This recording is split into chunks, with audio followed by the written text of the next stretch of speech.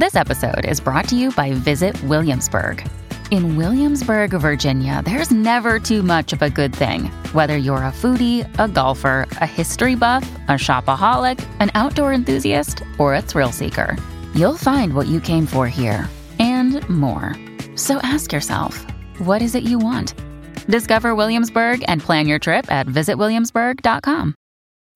When you need mealtime inspiration, it's worth shopping Kroger, where you'll find over 30,000 mouth-watering choices that excite your inner foodie. And no matter what tasty choice you make, you'll enjoy our everyday low prices, plus extra ways to save, like digital coupons worth over $600 each week. You can also save up to $1 off per gallon at the pump with fuel points. More savings and more inspiring flavors make shopping Kroger worth it every time. Kroger, fresh for everyone. Fuel restrictions apply.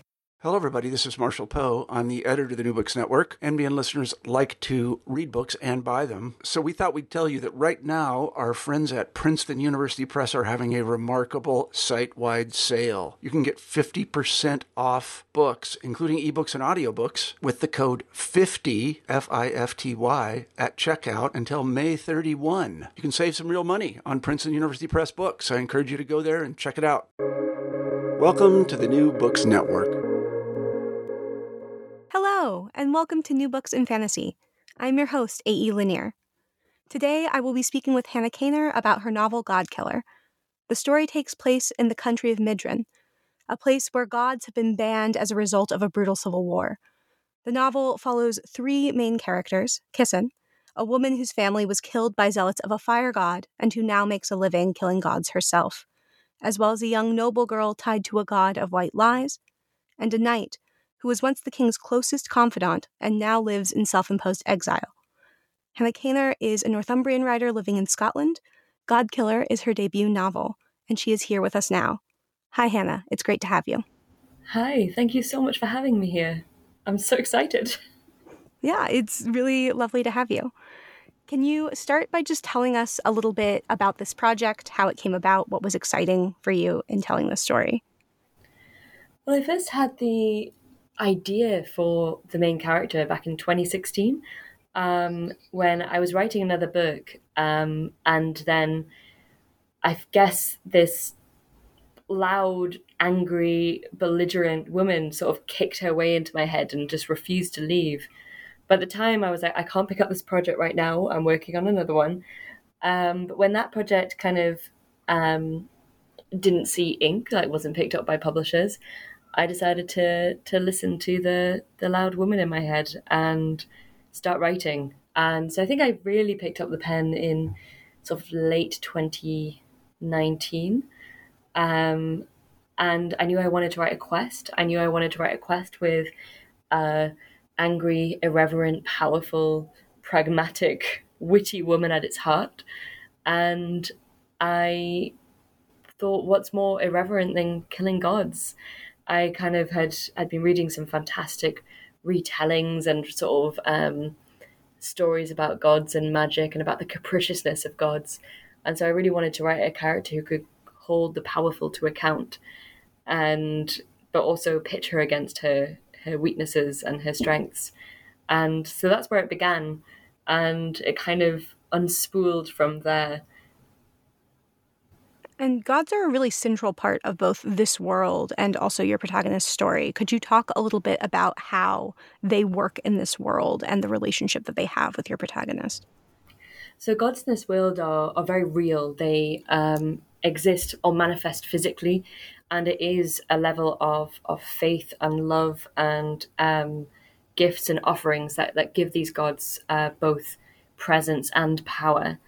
And as with any person, anything that kind of thrives off the love, adoration, faith, or investment of people, that power can both be used beautifully and be used for ill.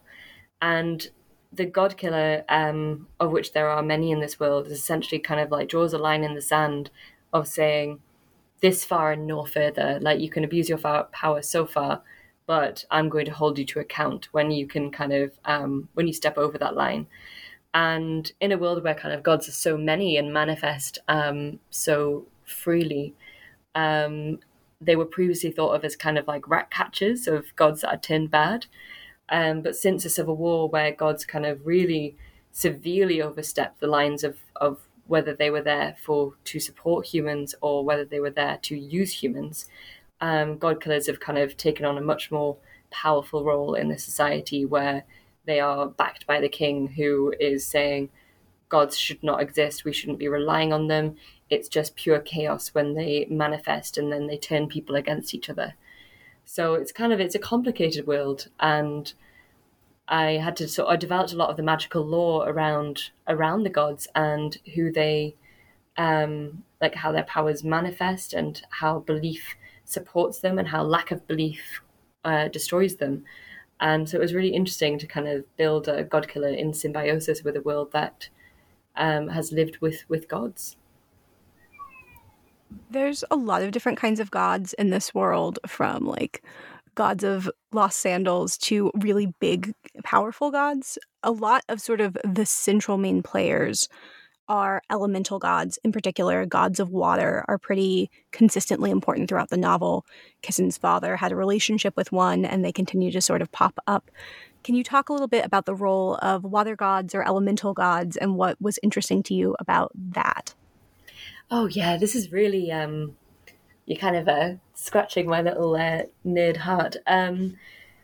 So I kind of wanted to draw a distinction between the ancient gods of the wild, who have been manifest for so long that they don't really have, I guess, they're not as tied to a single shrine. They're not as tied to a very local set of beliefs. They've kind of become more widespread, more known across this country and across the world as well. And so water gods really tie into that idea of kind of pagan gods or gods of kind of really ancient myth, where that relationship with a human going into sea in the hopes of catching a good lot of fish or finding safe harbor or coming home to their family safe is something that kind of, I think, appears in a lot of different cultures and communities, and that kind of relationship between people and the wild world around them. So I think water gods are kind of some of the most prominent deities of this world, which is based on a trade sea. So it's about different countries who have been trading, communicating over a period of centuries. And then we have kind of more newer gods, gods of commerce, or gods that have kind of sprung out of more urban areas or more built up areas, where you've got kind of like gods of broken sandals or gods of good fortune or gods of thieves or gods of weaving, which become more about human endeavor. So we have that kind of movement in this world of between humans and their relationship with nature and the wild towards humans and their relationship with commerce and industry. And kind of that's a bit of the tension that I wanted to draw out of this book, both in its history and its way its society is being built, but also in its potential future and where the next few books could go. And sort of the most central god we have in terms of consistency throughout the story is, of course, Skedi, who is quite an unusual god in some ways, and is a god of white lies, which is, to me at least, feels very separate or like on a different polar axis from things like these giant gods of the water or something like that. So could you talk a little bit about him and why you wanted him to be sort of like at the heart of this story?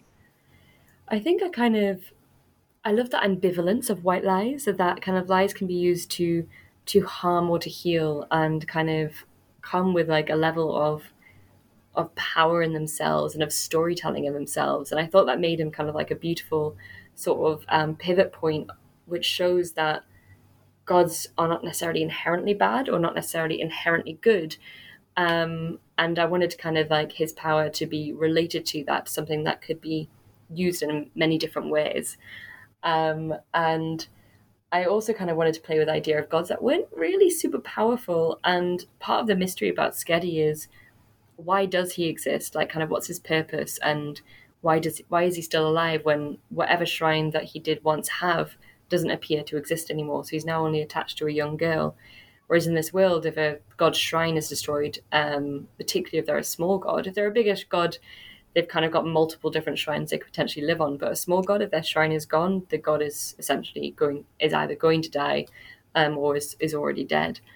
And so I love that idea of the mystery of a god who has both this potential commerce and industry nature of like kind of political white lies and power and politics and like the use of that, but also that essentially more wilder human communication, human desire to live and talk and like have family, and the way that they speak together in that. So I felt like Skedi kind of treaded that line. He's also based on a Bavarian folklore or tale of a Wolpertinger, which is quite similar to a jackalope in the US. So a hare with a deer's antlers, and the Wolpertinger has like a bird's wings as well.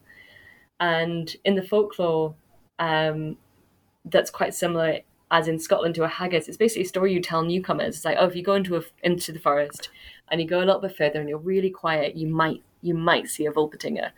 And as you have in Scotland, it's like if you go into the hills, they go into the cairngorms, and you just keep your eyes peeled, you might come across a haggis, which is a little fluffy creature with one leg shorter than the other. It's all lies, but it's kind of stories and it's kind of entertainment and just a little bit of magic. And I really wanted to draw that out, sort of, I guess, a bit of classic, joyful, youthful fantasy, as well as kind of the darkness of great gods in a wild world. That's brilliant. I had no idea that those existed. I was definitely thinking just like winged jackalope as an American, but that's super fun. There's an element of sort of power that exists throughout this novel as well, in a way that I think is really interesting, right? We're definitely already talking about how you have very big and powerful gods, and then we are following a god who is very much not that. And then also there's sort of shifts in power throughout, right? Midrin is in an extreme transition, and we have a lot of kind of the very powerful coming up against the much less powerful. Kissen comes from like essentially a begging background, has existed in extreme poverty. We have other characters who are nobles. We're following Elogast, who is essentially like in many ways like the best friend or brother figure of the king, and that element of power is sort of a very central and interesting theme. And I was wondering if you could talk a little bit about just the role that power and politics play throughout the world or the story. Yeah, I think kind of I wanted to write a world in transition, and in transition in the way that kind of I guess our world has kind of gone through stages of this where faith and politics and power and cults of personality come into clash, and it's often the kind of individuals and their need to just kind of like make ends meet who become tugged apart in these games of power and these games of essentially iconography. And so I wanted to write from Kissen's perspective, because she is a working woman. She is someone who holds the powerful to account, who has been essentially tugged around in games of power and has said no more. And that makes her a really interesting character when compared to Inara, who's kind of like powerless in this world as an ingenue, like she's a new person, but she's also grown up in relative like wealth and luxury and essentially has been coddled all her life. And then we have Elo, who has come from wealth and has been the right-hand man of who is now the king, and has chosen to leave that aside, but in a way that he can always, like, he's chosen to exile himself, as you said, but there is that potential for him to pick that up again. He does pick up his sword, and he does kind of embark on a quest, which is about kind of changing, challenging, or controlling kind of different tugs of movement and power between people and well, the king. So I kind of wanted to write a world that is in flux, and where there's going to be, over the trilogy, where there's going to be a tug of war essentially between different power centers, and different power centers in different countries with their different faiths and different belief systems, as well as in Midrin itself, with its kind of essential loss of a huge swathe of the royal family and of its armies and of its like financial power, as well as its gods. And so there essentially has to be a redistribution or a rebalancing of power in this country for it to still retain its shape and retain its existence. And these are kind of like the undercurrents of the story, which is quite small in scope. It's a genuine small quest there and back again. 4 people or 3 people and a god traveling across the wilds of this land and essentially traveling through power centers. But the overall draw of the story and the current of the story is much, much bigger. And as the books go on, the sense or understanding of where those power centers lie and how they are clashing becomes more apparent to the reader. I think. Sorry. No, you go. I was just going to say I just love to write places in transition. I think it is fascinating what people turn to when pitted against a world that isn't going to save them, if that makes sense. Yes, absolutely. And there is such a sense of transition in this novel, and in ways that are iterative as well, that I think is really compelling. Because oftentimes when we look back on history, right, we see like, oh, this was a moment of change and it happened in this one time. But really, often, if you actually look at things, it's like, no, the society and the people were sort of struggling with this thing over a span of many years. And the role of the gods has radically shifted, but we're sort of living in the aftershocks of that and the ways in which that's continuing to be revisited and reimagined, both on like a larger political scale, but also the characters personally as well, because obviously like faith and things like that are so personal. Absolutely, yeah. That it has been, so Kissen obviously has like a very clear sort of anti-God stance that is interesting, that she has reached a level of sort of power or respectability in society that she didn't have before. Whereas Elo in some ways feels like he has, as you said, like sort of chosen to step out of that space. Could you talk a little bit about his relationship to gods and the king and how that has like shaped the decisions he's making at the beginning of this novel? So Elo comes from a slightly different cultural background to both the king and Kissen. Like his mothers are from a different country where the relationship with faith and gods is slightly different. And I wanted to make sure I wasn't being kind of like unilateral in how people interpret their relationship with gods that become real. So Elo has seen, essentially has kind of become grown up in this land that's slightly different to how his mothers have a relationship with God or with gods, and has grown up with the king in a court which put gods on a very high pedestal, which eventually tore that court completely apart because the gods became essentially too big for their boots, and started a war of idolatry between them. And then that has triggered a kind of a siege or the destruction of a city. So Elo has seen the worst things that gods could possibly do and has participated in their destruction. But he also, and you find out during the course of the book, that during that war, one of the reasons that the gods didn't completely win and wipe out the humans is because gods fought on both sides of the war, as in the fall of Troy and as in kind of a lot of different mythological standpoints. It's kind of gods standing by human sides and on their own sides and for their own purposes. And so Elo feels very much caught in the middle of worlds. And so his decision to step away was essentially kind of sticking his head in the sand. He didn't agree with the king's approach of saying gods are causing chaos and we need to get rid of all of them because this mess should never happen again. Elo thinks that freedom of faith is important and essential part of being human, and that he couldn't stand by and commit to a set of laws which would deny people's freedom of faith. So he steps away, but it means he's ended up fighting for nothing, and that doesn't sit right with him. He kind of comes in at the beginning of the book quite lost. He's very proud, and he's very he's experienced a lot of trauma, but he really does stand by that point of himself and what he believes, which is that gods exist, people have faith in them, people should be allowed to. So he's does spend the book kind of torn between worlds, and his main root in this world becomes himself, like his standpoint, what he believes in. And that's kind of where the journey that Kissin takes is much takes her a bit out of herself and makes challenges like kind of the things that she believes.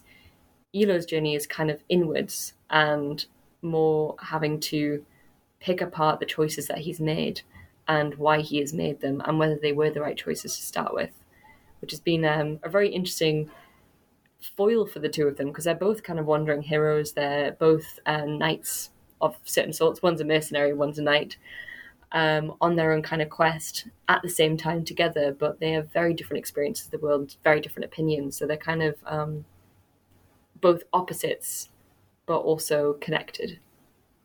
So I really enjoyed that contrast between them.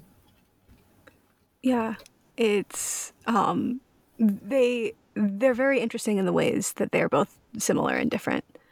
And one of the things that they have in common, and that really Inara does as well, is there's a lot of grappling with sort of the legacy of violence and of trauma in these novels, or in this novel as well. I was wondering if you could speak a little bit about that as well in terms of the role in the story.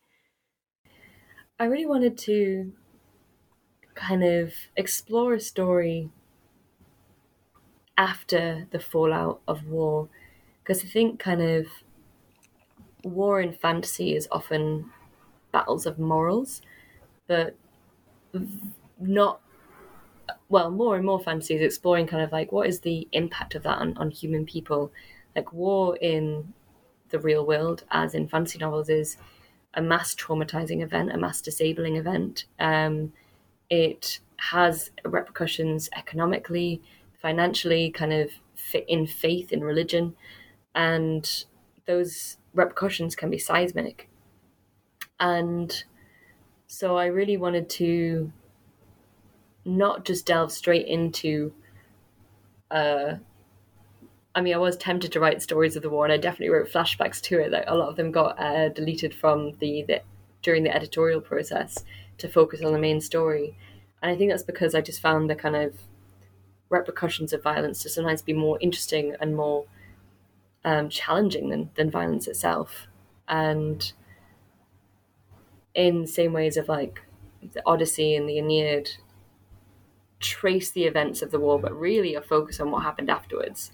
I sort of thought that was quite pulling on some fantastic traditions that I really found interesting to explore. But because we've kind of set the story after such a seismic event, it would have been, I think, it would have been odd not to delve into what the repercussions of that can be on people and what the different repercussions of that can be on people. Yeah, absolutely. And I think that that's one of the things that this novel does so well is you're taking a lot of what are really central things in a lot of fantasy, I think, in terms of, right, like this is a quest novel, which is very central to the genre, but also is something that kind of fell out of fashion because it was so central that there's been pushback. And I think that you take so many things, whether that's the quest novel or what it is to exist outside of or after a war, and really examine and explore those things in a way that feels both very celebratory of the genre and also just like very empathetic and curious about the story as well. I was wondering if we could switch tacks a little bit and talk about Elo's baking, which is a response to some of those things, but also it's just like food is a very central part of his perspective, his POV, Yeah. and I was wondering if you could talk a little about that. Well, as I was kind of building the world and I was trying to figure out, what would this world be when there are so many gods kind of coming out of the ether, they're kind of being transported from place to place. And it's certainly not new in fantasy. I mean, we've got American Gods by Neil Gaiman. A lot of Terry Pratchett kind of explores the ideas of gods and where they come from and how they manifest. And So as I was kind of thinking about that world, I was thinking a lot about the Mediterranean and the exchange of cultures, stories, folklore, myths, fables. But I was also thinking about the exchange of food, and not just because food is central to my life, which it is. Food is one of the things that makes me feel happiest. I think that like, sense of community, of fellowship that comes with like breaking bread, figuratively and literally. It's one of the kind of greatest joys in my life. But there's so many aspects of kind of like food culture and spice culture that has been passed around through trade, and through colonialization and invasion. And I think it's a really fascinating aspect of a world is what do they eat and why do they eat that and where does that come from and how is that connected? I mean, a lot of kind of aspects of fantasy, people always refer to like potatoes being South American, and so when we have like medieval Western fantasy, it's like they kind of shouldn't exist. But I don't think that's a hard and fast rule. I think kind of it's about imagination and what feels right and feels fantastical and feels kind of wholesome. So I really wanted to play on kind of what people would eat, what they would kind of come to for comfort, what would be specific to the localities that they're traveling through. Because, you know, food and spices over a trade sea will be easier to come by. When you go further and further into mountains or more rural areas, it'll have to be a lot more localized. And I think it was just fascinating to me and how that kind of could connect into gods of harvest or gods of trade or gods of spices or gods of baking. So I kind of wanted to bring out some of those, again, classic elements of fantasy and breaking bread over a campfire, but also kind of explore aspects of our own historical trade cultures, particularly in kind of like Central, Eastern, and Southern Europe, and how so much of our food culture is kind of come through trade. Absolutely.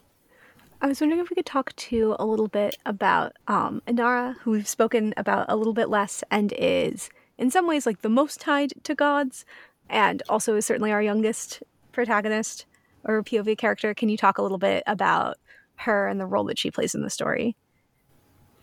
So Inara kind of fits a very, and we've talked a little bit about like, I guess the tropes of fantasy that I've been playing with, and like kind of coming at the quest sidelong and coming at the wandering hero sidelong, and kind of like with my great love and enduring love of the genre.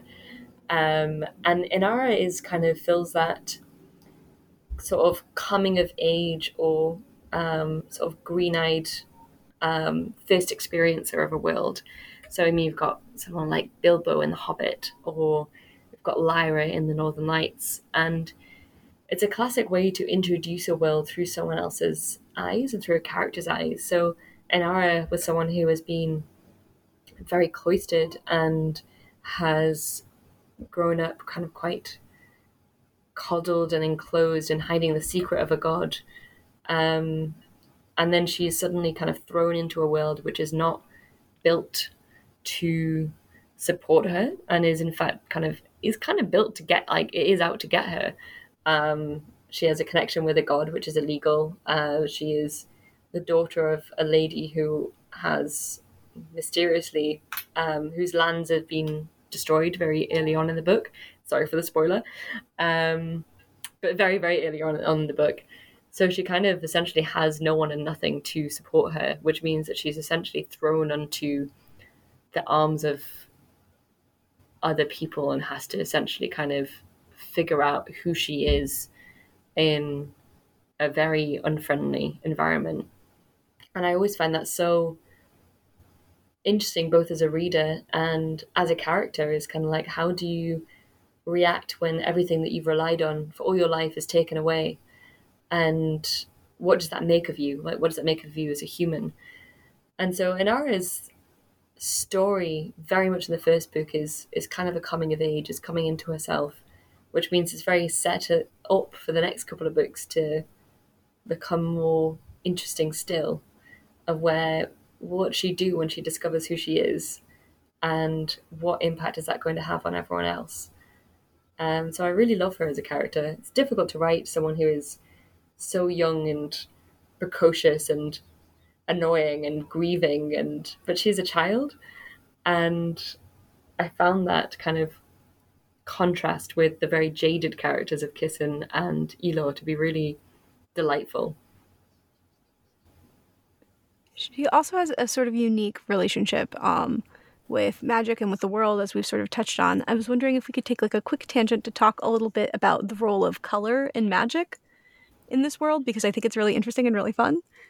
Oh, thank you. It was something I was trying to, as I was developing the lore of the world and of the gods in it, I wanted to figure out, what was it that brings these gods to physical life? I mean, it's definitely on the soft magic side of magic building in fantasy. But I knew that what people offered gods would give gods that life and that power. So essentially, it was an exchange of love. And what is love but a kind of energy? And that energy, it can't just be love. Love is also emotion and a mixture of emotions. And so I wanted the colors of the world to be how people's emotions manifest and are apparent to gods.